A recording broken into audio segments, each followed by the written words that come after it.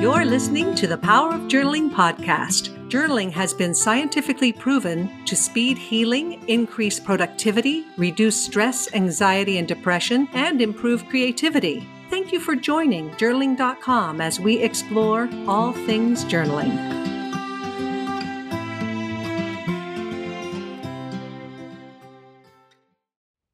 When you are trying to uncover what your calling is, ideas and impulses will come to you. Take action on these. I was recently in Arizona and I met a friend at the Franciscan Rejuvenation Center. I just love that word rejuvenation, don't you? They have a lovely labyrinth out back, and I opened myself fully to the labyrinth and I let it take me on a journey. At first, the journey was pretty straightforward. Then, as I was nearing the center, the labyrinth had me turn around and walk back to the beginning again. This time it had me pause when I came to a tripping hazard, and I was shown how to go around it. As I walked, the labyrinth said, "Notice how much faster you are going now that you know where the hazards are? Keep walking, and this time you don't even need to look down. Just use your peripheral vision." The labyrinth had me cross out of my lanes and move sideways, and when I resisted, the labyrinth reminded me that I had promised to follow its guidance even when uncomfortable. One time, it wanted me to step out of my lane and go over to my friend in her lane and give her a hug. I was afraid to, and I thought to myself, I don't want to disturb her. The labyrinth had me do it anyway, and she cried in my arms as I hugged her and patted her back, telling her silently that everything was going to be okay. As I continued walking, the labyrinth had me put my footprint over the footprints of others. It whispered, "You worry about obliterating others. Are you ready to let that go?" I walked a bit and then acknowledged that yes, I was ready to let that go. Finally, the labyrinth took me to the center, and as I sat in the center, cross-legged and comfy in the dirt, I had an aha. The center was nice, but really nothing special. It was the journey to the center that was so much fun. Well, the labyrinth and destiny, it has a lot in common, and I have really been connecting to this idea of what our higher destiny is and how listening to and acting on this higher destiny requires a different approach than perhaps we may have ever done before. And it used to be that, in the old days, pursuing our dreams and our goals, it was an outside-in type of operation. We would decide on something outside of us, and maybe we would get a picture of that and we would put it on a vision board, or we would set that thing as our goal, and then we worked in a linear fashion. We kind of muscled our way to that goal. It was had kind of an aggressive quality to it.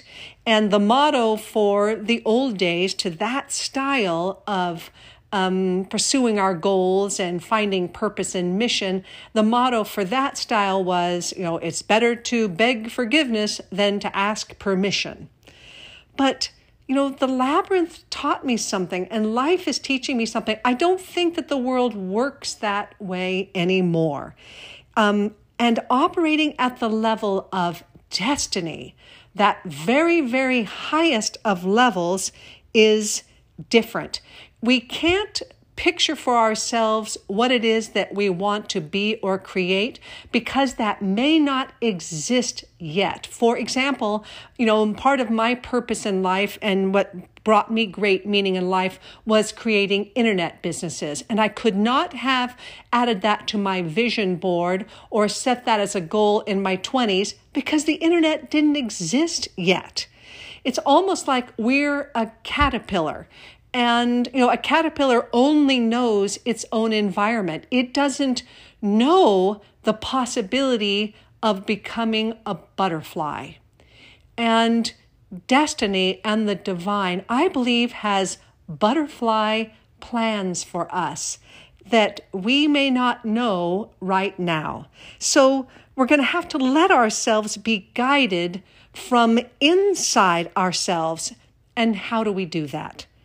Well, number one, I think, is that, the idea of trust the universe, trust God, trust higher power, believe that the universe is a benevolent place and that it has our back. Believing that life is good, that the universe is a benevolent place. Number two is developing the habit of listening to our intuition. Number three, then bravely following those inner promptings, even when they don't make sense or feel uncomfortable. Like when I was in the labyrinth and it wanted me to go sideways instead of staying in my lane. It was uncomfortable, but I had promised that I would follow the promptings. Number four, instead of aggression, I know it is time to bring a softer quality to our goals. Asking permission, connecting with others, being kind, gentle, loving, appreciative. And instead of going it alone and competing against others, it's time now to embrace the idea that really, we know it, we are stronger together. Number five, start listening to our yearnings, even when they don't make sense. The field of destiny sees a bigger picture for us than we can see for ourselves, and it communicates via yearnings and heart desires. So connect to your deeper desires and let this divine consciousness guide you. And something that's really important here is that listening and following destiny's guidance doesn't mean that we're waiting or that we are passive. We don't just throw our hands up and think, if it's meant to be, it will just be given to me and with no work on my part. I think I fell into that trap for a bit, is that I didn't make any decisions for myself. I was very passive, and I was just constantly waiting for explicit directions instead of recognizing that it's the yearnings, those deep desires and those yearnings. That's the way direction is being communicated to us. We are powerful creators. We're meant to create, and creating is active. It's not passive. So when you feel a powerful yearning, listen to your intuition and act on it. The prompting could be perhaps maybe to call someone or to email someone. Do it. Follow that prompting. Just trust. Even though it doesn't make sense, or even though you have to go outside your lane and give somebody a hug, that person may need the hug, and it's the universe, the divine, the God that knows that, and that we don't know that, but we can be an instrument for good by following those beautiful promptings. And many times we believe in a higher power, but we don't trust our life to that power. We don't listen to our intuition. But when you start to listen and follow your intuition, you begin to receive the next step and the next step and the next step. Remember, the caterpillar doesn't know what the next steps are for it in the butterfly stage.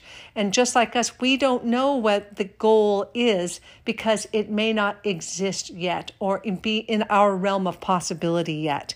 So we have to practice and cultivate a feeling of awareness and receptivity and trust.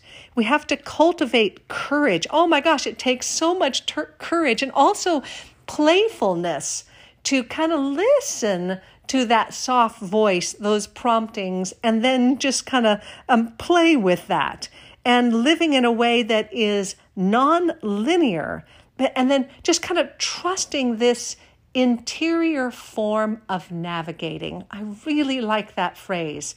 Trusting in an interior form of navigating.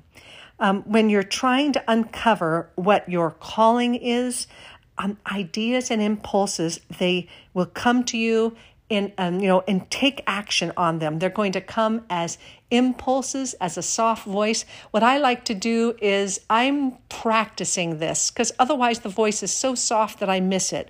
So I go out for walks and I just practice listening inside myself. And the little voice will say, go left, go right, go straight ahead. Oh, notice this flower. So just like on the labyrinth, I'm practicing kind of taking directions, if you will. And I'm also really practicing and noticing my yearnings. They're like heart yearnings, especially for like around the business world or things that they want me to create. I feel like are meant for me to create, even though it's non-linear and it wasn't part of my plan.